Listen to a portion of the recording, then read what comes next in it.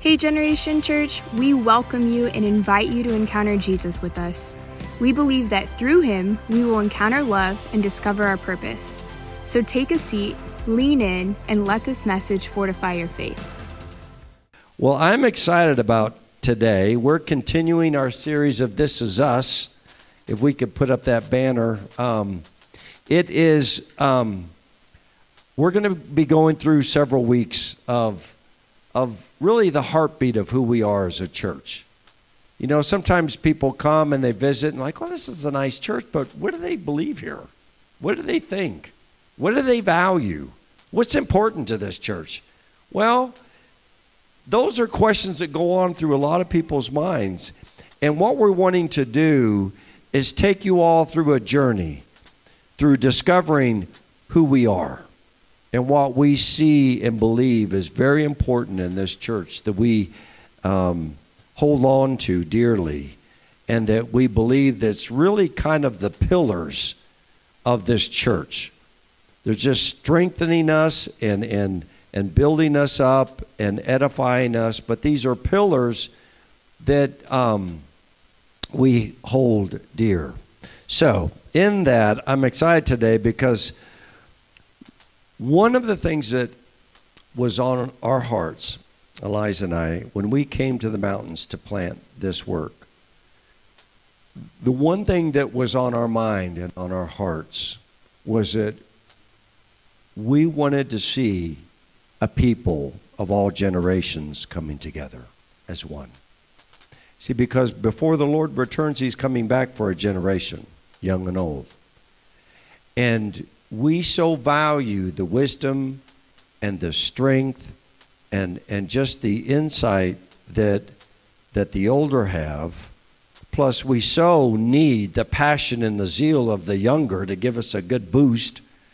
And the beautiful thing about God is he wants to see the passion and the zeal of the younger united with the wisdom and the experience of the older before his return. This is the genius of God. He's coming back for a family. He's not coming back for just those that are in their 20s and 30s, believe it or not. He's coming back for Don Lee, and he's coming back for Joe Jane. You bet.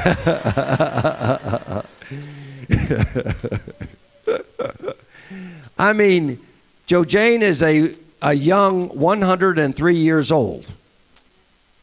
And she's sharp as a tack, and she'll make sure she'll put you in line if you need to be put in line. So, but we need Joe Jane. We wouldn't be who we are if it wasn't for Joe Jane and Don Lee and for the Carrolls and for the Sampsons and all the teenagers. But the reality is that we're a better people because having older united with the younger. And see, it is my desire that the younger get on my shoulders. I desire that my ceiling be my son's platform. See, because really that's the way that God sees it. He wants the hearts of fathers to turn to the children first, and then the children to the fathers. So I want my children, spiritually and physically, to get on my shoulders, to get on my ceiling, and let their lives go above and beyond what I've ever done. See, because what Matthew needs is a double portion anointing of what I have for him to fulfill what's ahead. He needs an Elisha, an anointing. Elijah was anointed of God, but you know, I love what Elisha said. I want double of your anointing to be upon me. And that was a brilliant thing to think about and for him to even come to his mind, because he realized he needed a whole lot of that anointing to do what God had called him to do. And so in this day and age, all those that are younger, I would say my age, younger than me, no. You all need a double. You need a double. Just go ahead and get a triple if you want. I mean, but you need the anointing of God to continue to walk on to fulfill the purposes that God's called you to today. So in that today, when we're speaking today about a generation, and Eliza has such clarity on this word that it will, I hope it resonates in your heart to understand that God has got something incredible for us as a people when we catch this vision. This really comes through revelation. It has to come through revelation in the Spirit to understand what it is to be a generation, to be one of all ages. So, we're going to continue the series today. Did everybody get an outline? If you didn't get an outline, would you lift up your hands? If you didn't get one, snuck in? Okay. We got a couple up here in the front, over here, over there, everywhere. So go ahead and grab a pencil or pen. We have some pens to hand out too. If you don't have a pen, we want to hand some of those out. They're in the back. Also, there's some on the back of the chairs. But you have fill-in blanks today. So I want you guys to, this isn't a class, but we don't want anybody falling asleep. We want to stay engaged. So there's fill in the blanks. So would you guys all warmly welcome Eliza as she comes on up to share?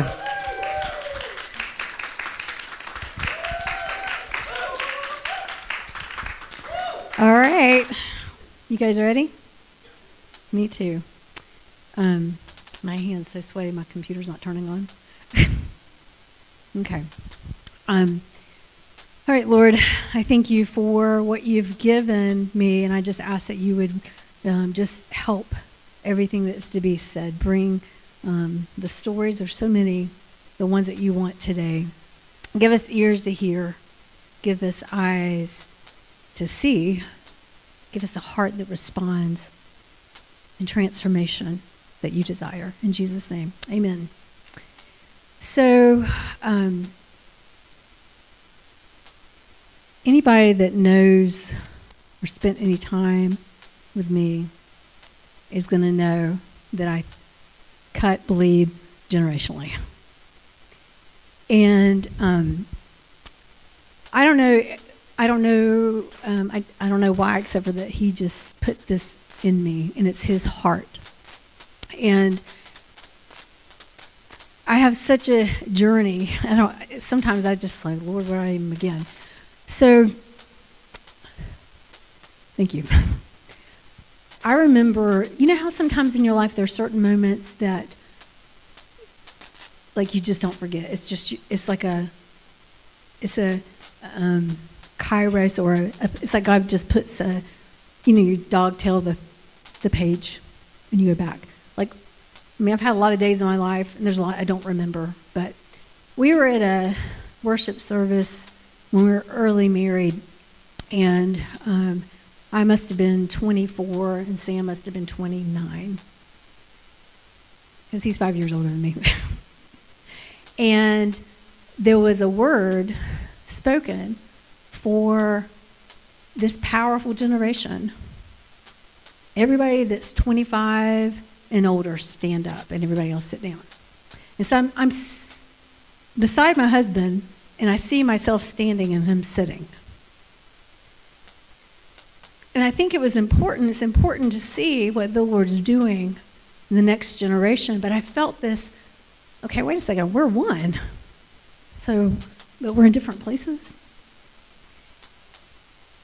And so, and as we were married, and we actually already had a child or two by then. And as a mom, and even as long as I can remember, I've just desired to be a mom. I think God's just wired me as a mom, not just to my natural children, but just a mom for the body of Christ. And the older I grow, the more I understand that and step into that. But anyway, as a young woman, a young mother, I was purposeful. I've got to raise these kids so that one day they can know God and walk with him. Like, that was in me.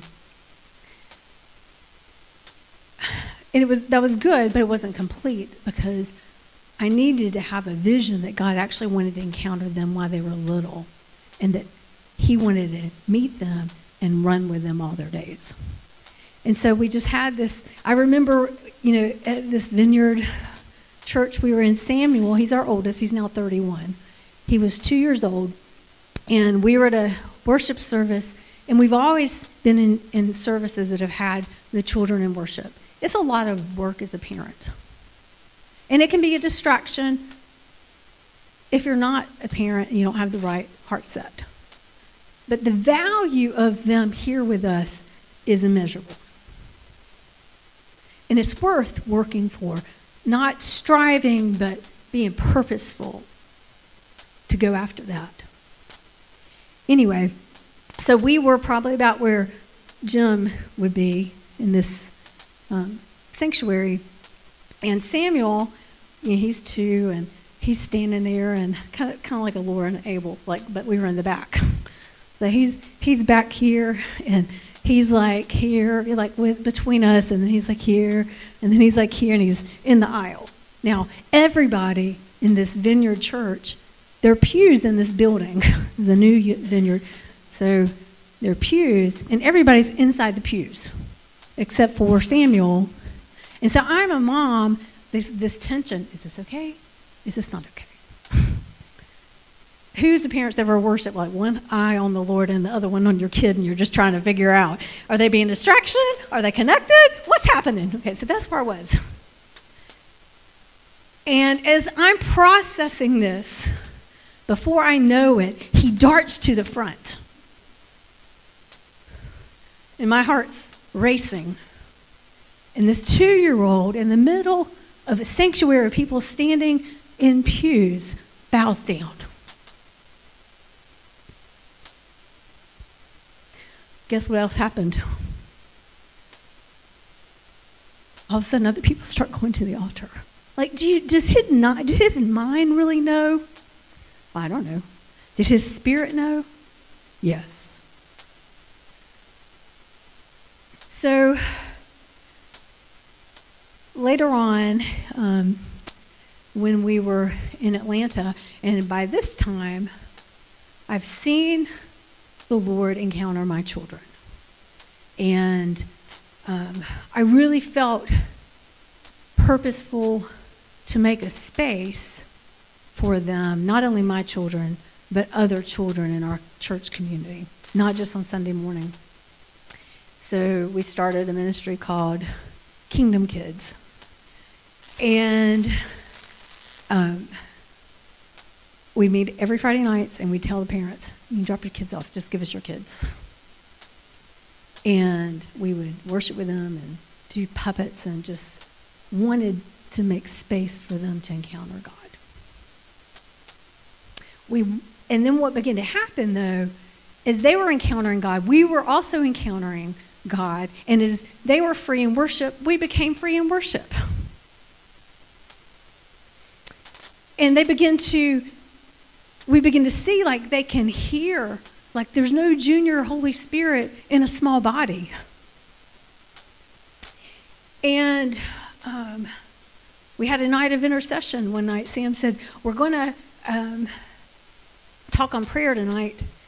And so we had our little puppet skits on prayer, and we looked at the word on prayer, and we did a couple object lessons on prayer. And then Sam said, okay, now we're going to pray.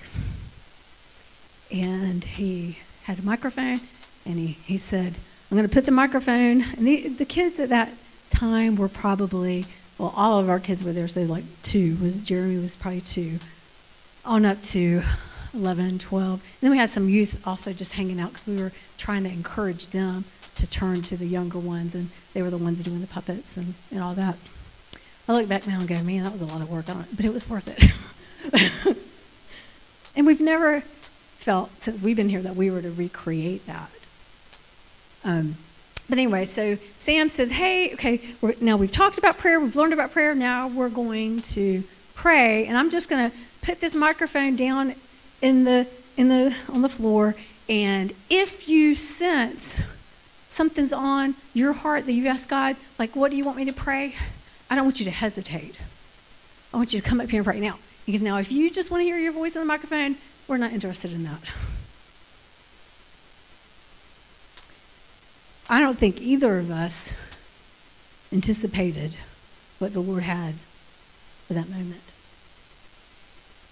And those kids, there were probably, 20 of them. They began to pray. It was probably the most powerful prayer meeting I've ever been in. I mean, they were all engaged, and they were praying, and they went into, I'd say, travail.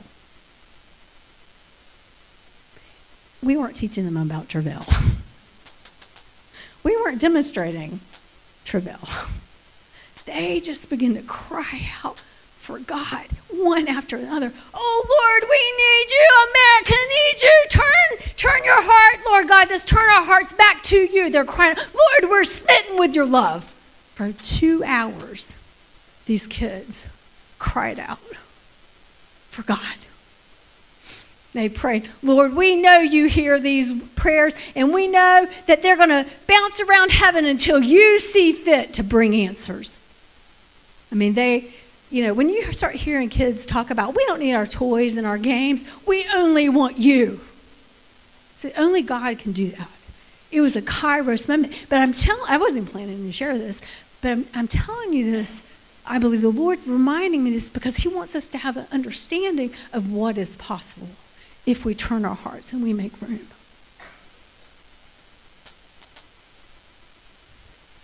After that night, Sam and I began to go, his parents came to pick their kids up, and their kids are on the floor. And at some point, someone goes, has anybody are we taping this? It didn't even occur to us to tape it. So someone prayed tape, and there's about 20 minutes of it.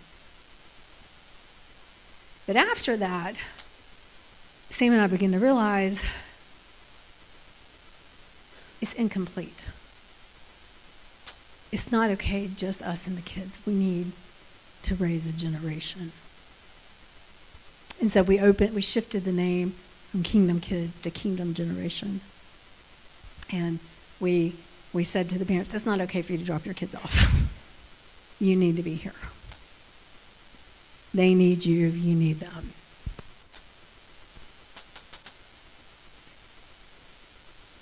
So in that process, in that time, one day I was in my our living room, and I was having quiet time, and I was reading in Matthew 24, and Jesus is speaking of things that are going to be unfolding and coming when the Son of Man comes back. And in Matthew 24:32, he said, now learn this parable from the fig tree. When its branches have already become tender and puts forth leaves, you know the summer is near. So also, when you see all these things, know that it is near at the doors. Assuredly, I say to you, this generation will by no means pass away until all these things take place. Heaven and earth will pass away, but my words will by no means pass away.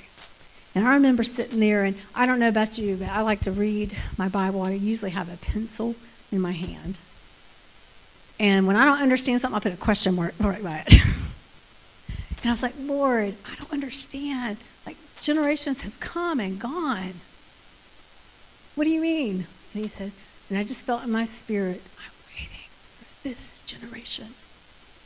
I'm waiting. And like, I don't know. There's a scripture in Isaiah where it talks about the Lord. You know, we talked about how God prepares, and we know we're supposed to wait. There's a scripture in Isaiah that speaks of the Lord waiting on us. Waiting. So I don't know if I don't think he's like twiddling his thumbs. When are they going to get it? No. But I do believe that if he came back today, we would be the generation of his return. Okay? And so he began to have me think, I'm sharing you a journey that I'm growing and continuing to grow. And so somewhere around that time. We had a Kingdom Generation retreat. We invited the whole church to. And I saw with my eyes in the spirit our entire body catch it. It's like birthing a baby. And I got it. That night, the Lord confirmed to me we were supposed to move up here and plant a church. It's like birthing a baby and then walking away.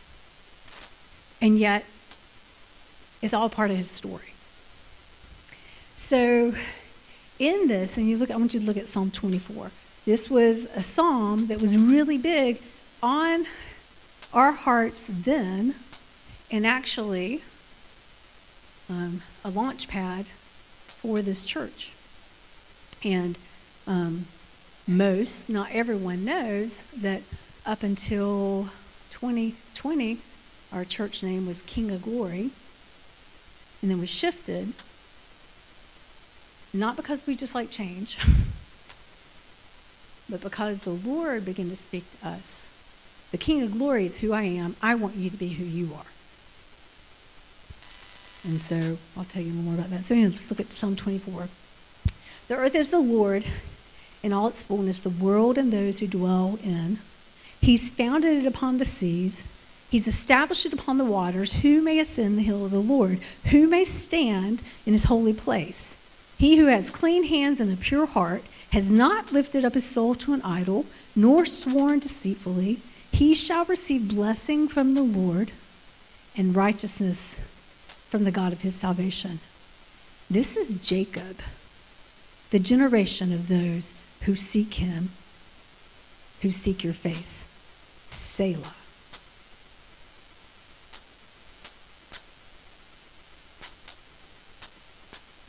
It means pause and think about it. And then the next thing, lift up your heads, O you gates. Be lifted up, you everlasting doors, and the King of glory shall come in. Who is this King of glory? The Lord strong and mighty, the Lord mighty in battle. Lift up your heads, O you gates. Lift up, you everlasting door, and the King of glory shall come in. Who is this King of glory? The Lord of hosts. He is the King of glory.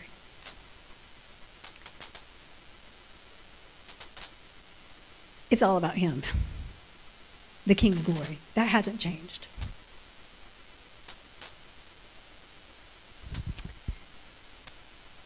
I love how this psalm, that transitional verse, this is Jacob, the generation of those who seek him.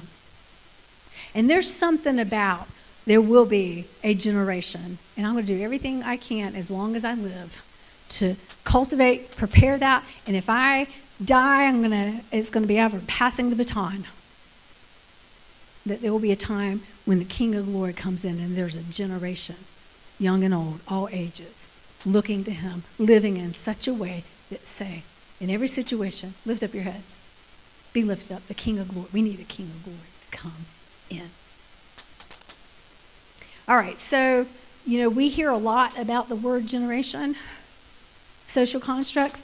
There's the greatest generation, born 1901 to 1924. Is anyone in the room in the social greatest generation? Jo Jane. Yep, she's right over there. That's incredible. Okay, silent generation, 1925, 1945. Raise your hands. Any silent generations? Okay, we're glad you're here.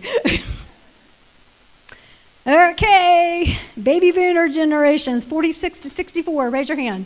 Look at the boomers. Let me tell you, see, and you're on Instagram a little bit, and you'll see all these videos of younger people knocking the boomers.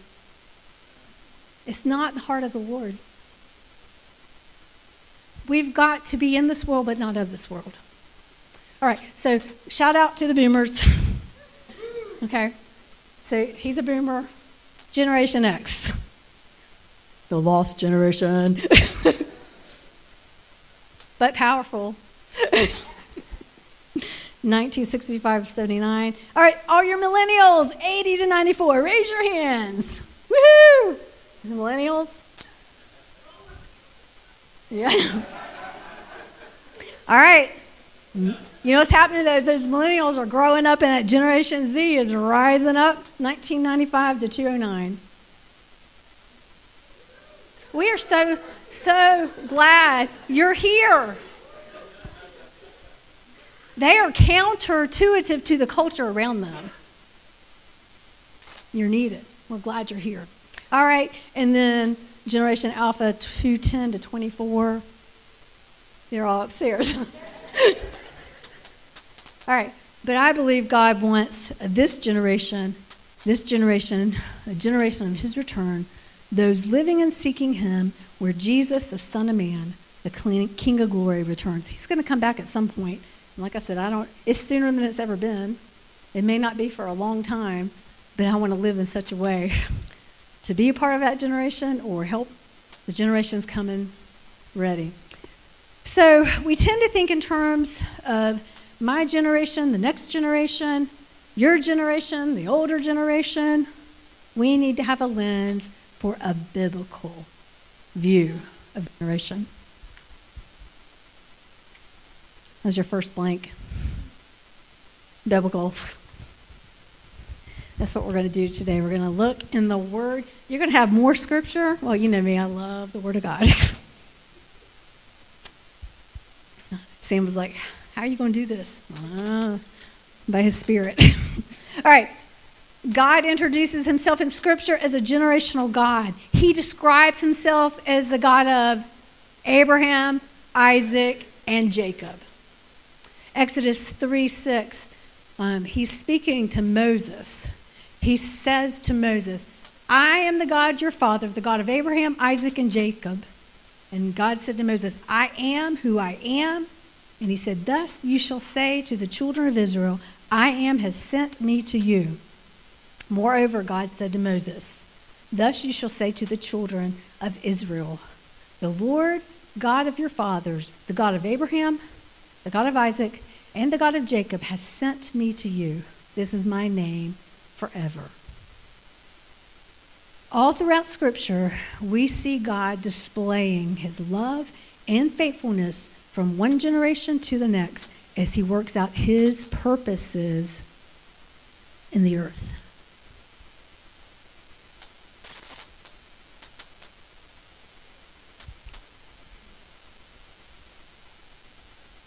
I'm going to Selah, pause and think about that. God gives one reason for choosing Abraham. It's found in Genesis 18:17 to 19. The Lord said, shall I hide from Abraham what I'm doing? He's basically saying, should I tell him about what I'm going to do with Sodom and Gomorrah? Since Abraham surely will become a great nation and mighty nation, and all the nations of the earth shall be blessed in him. God said, for I have known him in order that he may command his children and his household after him, that they keep the way of the Lord, to do righteousness and justice, that the Lord may bring to Abraham what he has spoken of him. So God, the one reason God gives, God selected Abraham because he knew Abraham would think and live generationally.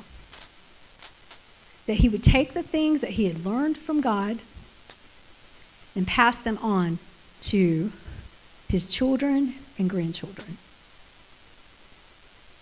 We too must learn to think and live generationally, to see the purposes of God fulfilled. In Psalm 78, it says, my people hear my teaching, listen to the words of my mouth. I will open my mouth with a parable, and I will utter hidden things from old, things we have heard and known, things our ancestors have told us. We will not hide them from their descendants. We will tell them to the next generation the praiseworthy deeds of the Lord, his power and wonders he has done. He's decreed his statutes for Jacob and established the law in Israel, which he commanded our ancestors to teach their children so the next generation would know them, even children yet to be born, so they in turn would tell their children. So the triune God, the Father, the Son, and the Holy Spirit, he is relational, and he's one. He's adopted us as his children, and he has appointed us as family. Each of us members of his household. If you missed last week, Sam really spoke quite a bit on this. I would encourage you, I think there's still some outlines from week 1, and the podcast, if it's not up yet, it will be up soon. Take some time with that. In Deuteronomy, when all the Israelites are together, it says, "Hear, O Israel, the Lord your God is one. Love the Lord your God with all your heart, soul, mind, and strength. And these words I command to you today are to be in your heart, and you shall teach them diligently to your children. And talk of them when you sit in your house, when you walk by the way, when you lie down." And Ephesians 2:19 is what Sam looked at last week. I'm going to keep going because it's already 11:30 and we're still early in. So God reveals his desire for the turning, the turning of hearts towards one another.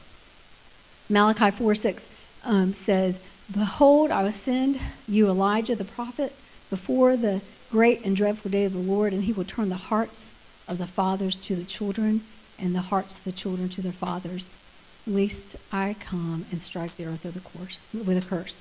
There's a consequence that happens when the hearts aren't turned to one another. I could probably spend an hour right here. There'll be another day. Point E, God's plan for his people is to have all ages loving him, living life, and serving him together. We see this pattern throughout the Bible. This is an interesting thing. I want to highlight the scripture. Exodus 10:8-10. Moses and Aaron were brought again to Pharaoh. So they're in the process of going to Pharaoh. God says, "Let the people go." And Pharaoh says no. And so plague comes. And then Pharaoh says, okay, you can go. And then his heart gets hardened. Well, this particular time, Moses and Aaron go to Pharaoh, and he asks them, go. He's like done. Like, I don't know how many plagues were into this by now, but he's like done. He's like, go. Serve your God. Who's going? So he's saying, go. And then he goes, wait, who's going? And then Moses says, we will go with our young and our old, with our sons and our daughters, with our flocks and our herds, we will go, for we must hold a feast to the Lord. And then Pharaoh says, the Lord had better be with you when I let you and your little ones go. In other words, it's enough for you to go, but you can't have the next generation. And we can never be so busy about the things of God that we're not looking behind us and making sure they're coming with us. Okay. I could be there a while too. I want to show you, and on your own time, you can look up these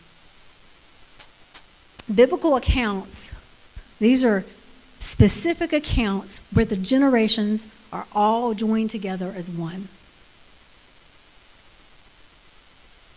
In Exodus 17:8-13, there is a battle. And Moses tells Joshua, take up your sword and the young men and fight this battle.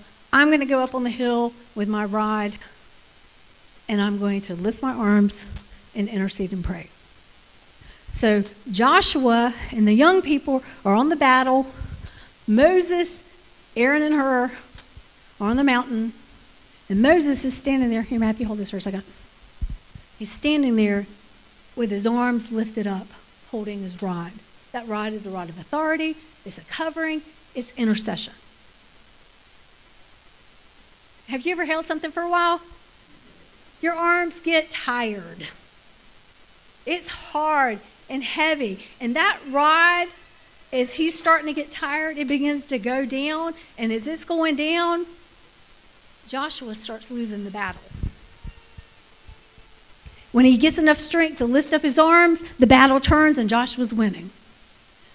Aaron and Hur see what's happening and realize it's not enough for Moses. We need to come along his side and lift up his arms too. And as the three of them kept that rod up, Joshua won. Who won the battle? The Lord did, and he used all of them. All right. Joshua 8, 34 to 35. The entire assembly is hearing the word of the Lord. I'm going to pull up something real quick. I have it wrong.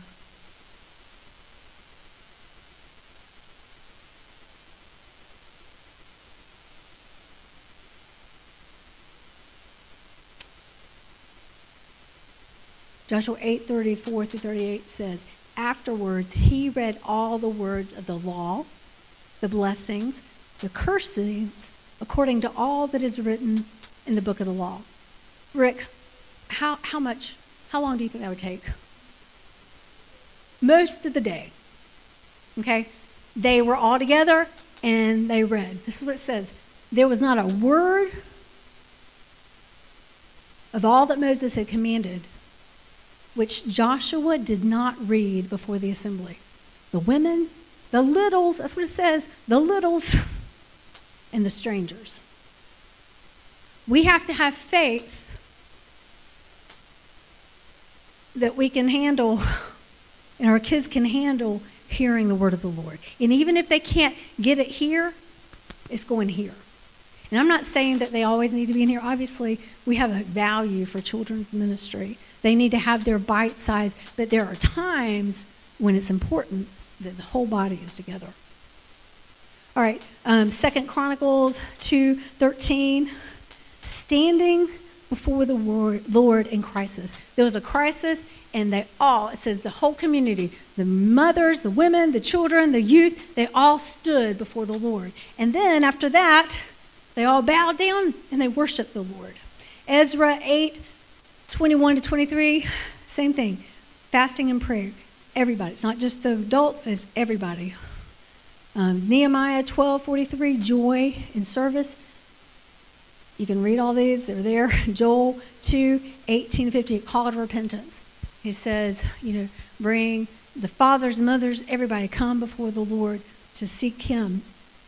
In Matthew 21, there were children praising in the temple,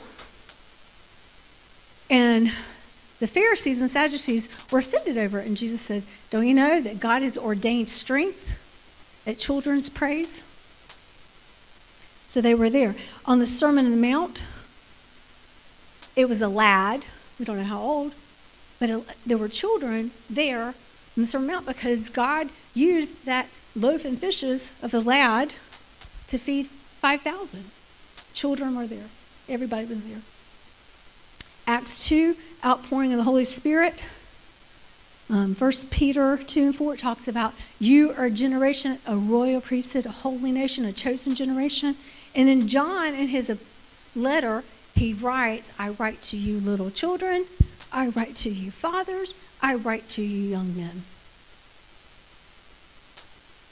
So there's a lot of accounts of generations being connected together. God's design is for the generations to be connected as one, serving together and using each of their various strengths to impact the world for Christ. Acts 2:17 to 21. It shall come to pass in the last days, says, God, that I will pour out my Spirit on all flesh. Your sons and your daughters will prophesy. Your young men will see visions. Your old men dream dreams. On my men servants and maid servants, I will pour out my Spirit in those days, and they will prophesy. That last little bit, it says, and it shall come to pass that whoever calls on the name of the Lord shall be saved. This prophecy speaks of all ages, male and female, experiencing the outpouring of God's Spirit together. The passage concludes with whoever calls on the name of the Lord. God's plan is to empower his church, complete of all ages, to carry a living Jesus to a dying world. There's that scripture in Peter about being a chosen generation and going down. A generationally minded church is more than a church with programs that serve various ages and seasons of life. It is a church where all ages purpose to unite, to seek and follow Jesus, to worship, to pray, to learn, to love, to grow, to serve, and partner together. The way this practically plays out is that we have to see one another by the Spirit. And we need to honor where each one is on their individual journey. And then we need to look for opportunities to incorporate what can be imparted and received. I remember one day we were living in Weaverville. At this time, Jeremy was probably 6 or 7. And we were coming here for a Wednesday night prayer meeting. And we're all loaded up in the car, and we're backed out. All of a sudden, Joe goes, you know, Jeremy, stop the car. Very dramatic. So we stopped the car, and I'm like, what? He goes, I've got to get my Bible. And I said, okay. I said, honey, we're kind of running like, no, God told me to take my Bible, and I'm supposed to read out of John 20. I need my Bible. Now, we could have gone on, or we could honor what he was sensing. And so we go, well, go get your Bible. So stop the car. He runs in. You know this. He runs in. He gets his Bible, his back, and he's like, I'm going to read it. I was like, looked at him. I said, well, that's awesome, but now that you know what God has given you to steward, you now need to wait and ask him when. You know, so there's this partnering to help him learn and grow. As we're having the prayer service, and about 30 minutes into it, I start feeling the Lord like pounding, and Jeremy looks at me and goes, it's now. I said, you're right.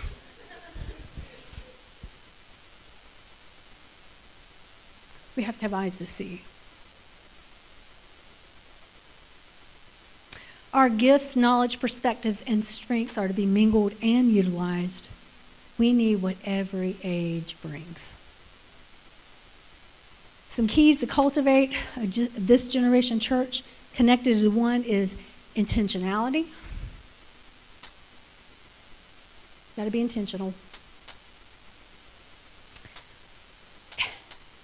There's a practical of this as Matthew and Elise are raising their children in intentionality, but there needs to be intentionality with us as a body as well. Proximity, we need to be close to one another.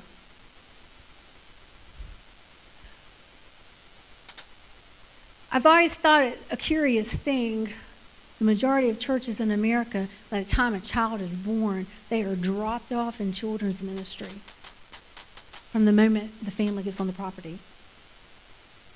And those children, when they're, definitely when they're that little, all the way up till probably 8 or 9, they really want to be near their parents. They do. They just like being with their parents. Hate to tell you, something's going to shift. But at that time, they really like being with you. And I find it a curious thing that these children, they grow, and then all of a sudden, when they're 12 or 13, we go, okay, now it's time to go into the sanctuary. I mean, they've gotten a message for 12 years that what's happening in there is not for you. It's curious. And I think about the disciples where the parents were bringing their children, and they're like, no, Jesus is busy doing busy things, good, important things. And Jesus said, no, let the children come to me. Encouragement, it takes humility and teachability. It takes healing, health, and wholeness. It takes an investment of time and resources. Do you know that we are here because of time and resources that other people have imparted that aren't here with us anymore? I know it. I don't take it lightly. We need to make space to step out, mistakes to be made, to learn and grow. It takes vulnerability. It takes willingness to show weakness. It takes keeping your love on in hard seasons. It takes holding on to the prophetic and fighting the good fight of faith when you don't see in the natural what you know to be true. It takes inheritance. It takes an idea of not just holding on for me, but I'm going to pass on what Sam talked about. I'm going to go as far as I can after God, but I want my children, I don't want them to be, I want them to climb up on my ceiling and go further. You've got to think that way. It takes disciples who make disciples who make disciples. All right, fathers and mothers, I'm going to go really quick through this. You don't believe me, I know. God's heart towards father and mothers, you can look at it later, is honor. It's honor. He says the aged are a crown of glory. He says his divine presence is with in the old age. They're fruitful even in their latter years. That's Psalm 92, 12, 15, powerful stuff. There's examples of the aged being called and commissioned by God for his glory. Do you know Noah was 500 years old? Now, that was before God shortened humans' lifetime, but that's a pretty long life lived to be called. Abraham and Sarah. Abraham was 100 years old when Isaac was born. Moses was 120 when he died, and it said that his eyes were not dim and he had vigor in his life. 120. Caleb at 85 says, give me that land. I'm stronger now at 85 than I was at 40. Let me go. 85 years old. King David, Psalm 71, 17, I don't have it memorized, but basically he is saying, as an old man, I may be gray-haired and old, but I will go continually the rest of my days telling of God's faithfulness to the next generation. David, he was a young man. God called him all the way to, he's still having purpose in his older days. Zacharias and Elizabeth, they were aged. Simeon, Anna. All right, so what do fathers and mothers have that sons and daughters need? Wisdom and counsel. Deuteronomy 34:9 says, Joshua the son of Nun was full of the spirit of wisdom because Moses had laid his hands on him. Fathers and mothers have covering and protection. Paul said about Timothy, I thank God whom I serve, and I don't cease praying for you. I'm remembering my prayers day and night. Let me tell you something. The prayer coverage from Don Lee and Joe Jane keeps us going. It is so important. And there's something so important about being undercover, that picture of Abraham with that, Moses and the rod. Courage and encouragement.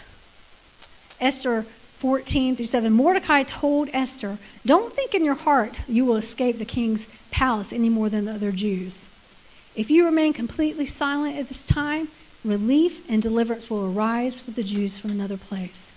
But you and your father's house will perish. Yet, who knows whether you have come to the kingdom for such a time as this?" Esther says, "Well, if I die, I die."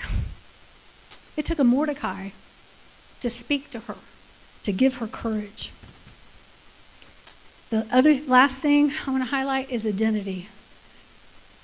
When all the people were baptized, it came to pass that Jesus was also baptized, and while he prayed from heaven, it was opened up, and the Spirit descended on him in bodily form, and a voice came from heaven, "You are my beloved Son, whom I'm well pleased." Fathers and mothers can ask the Holy Spirit to see and decree prophetically, because knowing your identity in God produces security. And security produces confidence. Okay, so sons and daughters, Jesus' heart, particularly towards children and youth. Isaiah 40, it says he pick them up and carry them. He's gentle. He leads those gently. Matthew 10:42, there's a promise, a reward for kindness.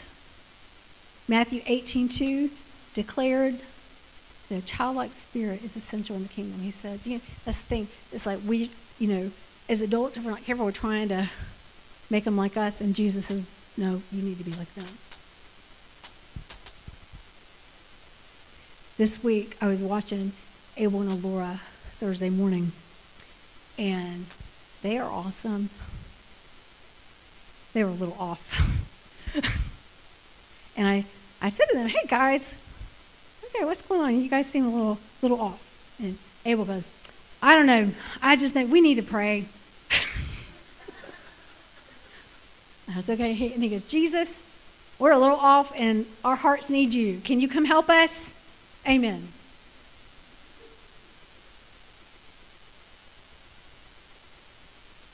Later that afternoon, I was taking dinner to our neighbors who are seniors, and she had surgery, and a sweet couple, and they love Abel and Alora. And Abel and Alora would make pictures for them, and we made our shepherd's pie, and I went by myself. But I was sitting with them, and I shared with them about, talking about, she's, oh, this is so sweet. And I said, yeah, it started out a little dicey. And I said something to Abel and Laura about they were a little off, and Abel goes, that's okay, we can pray. Jesus, we're a little off right now. We need your help. Come help our hearts. Amen. And I just shared that story, and she looked at me, and she goes, wow, what if adults knew how to do that?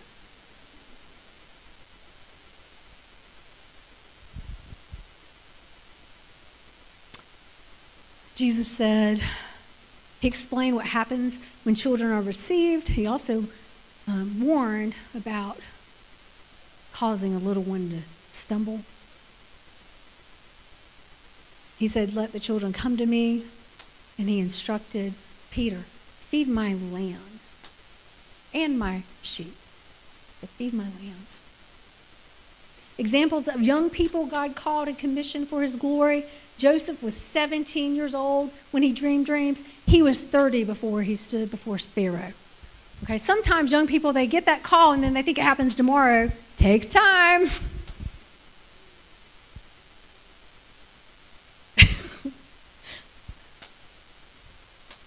There's Joshua with Moses. Moses would minister. Joshua and Moses would be together. Then Moses would receive and go and speak to the people, and Joshua would stay in the presence of the Lord as a young man. Samuel, he was a child. His mother weaned him and literally said, I'm giving him to the Lord. Drops him off at the temple. It says a little child, he's ministering to the Lord. He's a little child, we don't know how old, and he hears a voice, Samuel, Samuel. And he gets up and he runs to the priest. Yeah? I didn't call you, go back to bed. You know the story. This little guy. Samuel He was called as a child. He walked with the Lord. David, goodness gracious, when Samuel is a prophet in the nation and God says, I want you to go to this house, and I want you to anoint this one as king, he goes, that one, surely nope, that one, nope. He goes through all the sons. Is this all the sons? Well, there is David. He's just David. He's out the sheep. God says, that's the one. Elisha, Joash, he became king when he was 7. Nettie, how old's your son? Okay, 9. Could you imagine? 7. Josiah was 8 years old. He became king. At 16, and it says he walked in the ways of his father. At 16, he began to really seek God. And at 20, he began to pull down idols in high places in the land. Esther, Jeremiah, God calls him. He goes, you're in the womb. I've known you. He goes, I'm just a youth. Don't send me young people. Shadrach, Meshach, and Abednego, they had been taken from their families to another place, and yet they purposed in their heart to continue to worship and serve the Lord. We've got to raise our young people to be at that place in life. We need to be at that place in life. Mary, young girl, Holy Spirit, may it be to me according to your word. Peter, James, and John, they were fishing with their father. Young people called disciples. And then there's Timothy. All right, so running your race, passing the baton. The enemy's strategy is to disconnect the older and younger. Honestly, I think his strategy is to kill the younger. But disconnect the older and younger. All can fall prey to a spirit, in the influence of a spirit of independence. I don't need you. I can accomplish what I need to accomplish without you. I'm complete without you. We need Holy Spirit conviction to help us honor, connect, submit, and align. Whose heart turns first? Fathers. It takes the mature heart to turn. A young person can also be mature in a situation. The heart of mature. Scripturally, it's the heart of the fathers to the children, hearts of the children to the fathers. It starts with the mature, turning their hearts and purposing to refuse to allow disconnect to come in. Man, when our kids became teenagers, especially Amy, Sam would be like, I don't know. She wouldn't even talk to me the whole time. I was like, honey, you got to keep your love on. You got to keep pursuing her right now, even if she doesn't, She's so funny. Well, anyway. The pattern we see throughout Scripture, God's mandate and mission, victory, success, and impact are connected to generations joining together and walking as one. Moses's that walk with Joshua's take people into promised lands. Elijah's that mentor Elisha's will see Jezebel dethroned. Mordecai's that father Esther's save nations. Elizabeth's that encourage Mary's impart strength and release praise and prophecy. And Paul that pour into Timothy's see New Testament churches birth. 2 Timothy 4, 1-8, I charge you therefore before God and the Lord Jesus Christ, saying to Timothy, preach the word, be ready in and out of season, convince, rebuke, exhort, with all long-suffering and teaching. And then he goes on at the end, I am being poured out as a drink offering. In the time of my departure is at hand. I have fought the good fight. I've finished the race. I've kept the faith. Many worry that passing the baton, we're all in a race. And it's not like we're trying to beat each other at all. So you've got to think in terms of a relay race.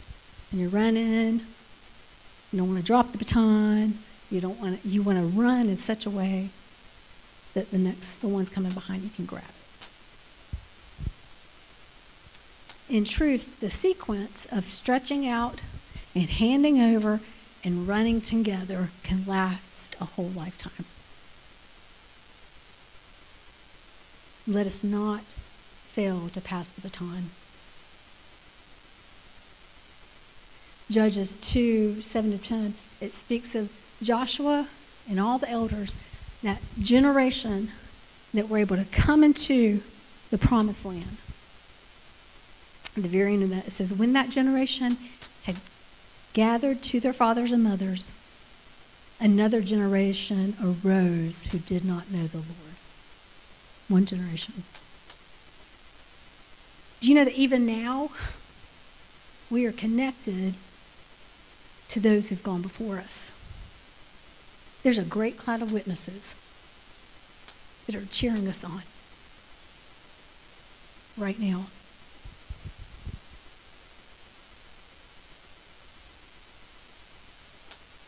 You know, when we came up here and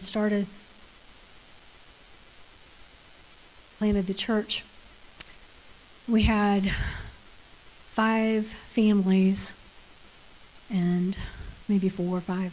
Now I had 4 or 5 kids. And we got this thing of turning our hearts to the next generation. But what we really needed was some that could be that wisdom and strength and covering for us.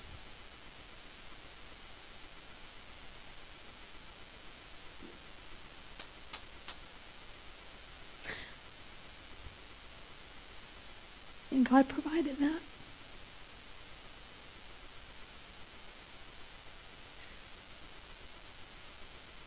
The first time we met in this building, there was another church that was older than us, and they had reached out to Sam about prayerfully considering shifting and being their pastor. And he went, and he came home, and he said, they asked me, and he said, but I told them God has told me to come up here and plant a church. But I told them if they want to come and be with us, they're welcome to, because I can't imagine them ever wanting to do that. We were a scraggly bunch of little people. First time we met in this building, 2 churches came together as one. Joe Jane, I tell you, every time, I can't tell you how much strength I get from her. And I know she can't always be here, but I know she's praying for me. I have handwritten letters of her encouragement. Fight the fight. Keep going. The Caros, they have walked with us through our darkest of days. Yes, ma'am. Yes, ma'am.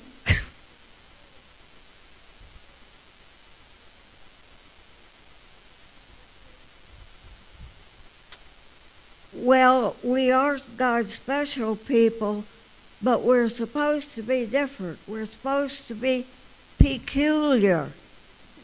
And we don't want to be peculiar.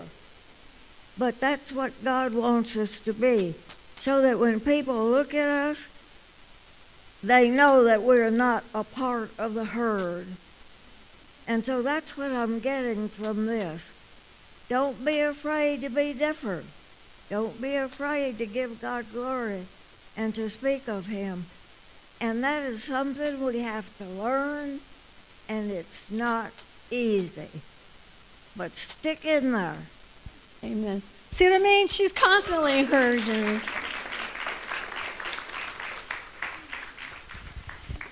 All right.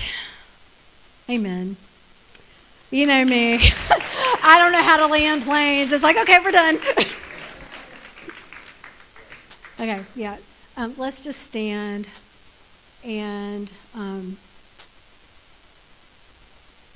I think there's a lie of the enemy that we could all struggle and hear. I remember as a little girl feeling, in fact, today as I was, that whole thing, a great cloud of witnesses.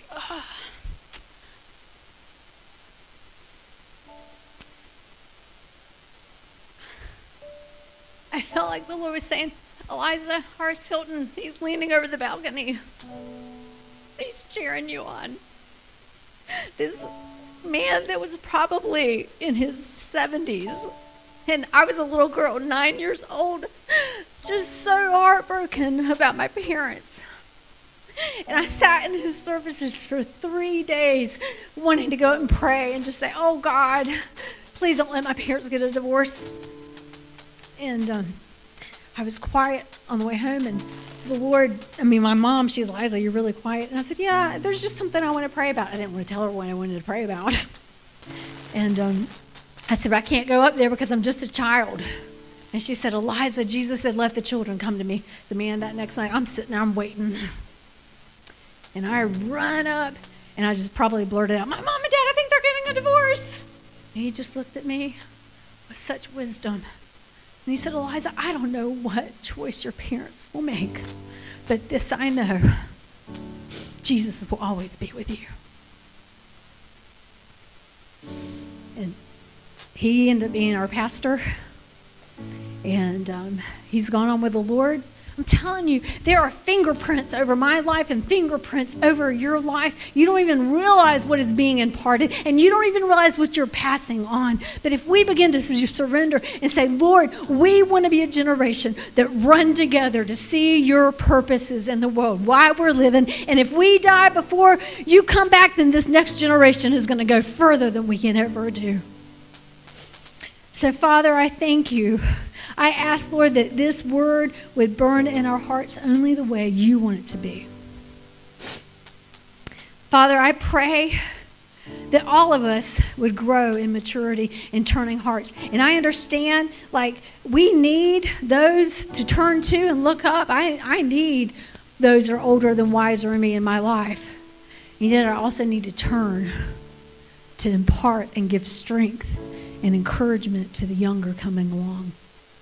Lord, I pray that we would see one another by the Spirit, that we would run together after you, that we would be a generation that seeks your face, that prepares you room, that lives in such a way. This is lift up your heads, O ye gates, that the King of glory can come in. Lord, we need your Spirit to do what only you can do. I do ask for a fresh outpouring of your Spirit on sons and daughters, young and old, the gifts of the Spirit, and that we would learn to grow and use those gifts. That we would be as one, that we could look to you as the conductor and recognize what you're highlighting on and release that in any given moment. I thank you, Jesus. You're the head. We're all connected to you, each part together. Help us, Lord. Help us, Lord. I'm thinking about the Tower of Babel when God looked down and he said, man, there's nothing, they're using their own strength and unity for their own name's sake. And God had to separate them. He said, wow, if they realize what will happen is they walk as one. Lord, I pray that we would be that Psalm 133, how good it is to dwell and live together in unity. That you would command your blessing, not just so that we can be blessed, but that, as Joe James said, we can be that chosen generation, a royal priesthood, a holy nation, peculiar, unique in this world, but not of this world.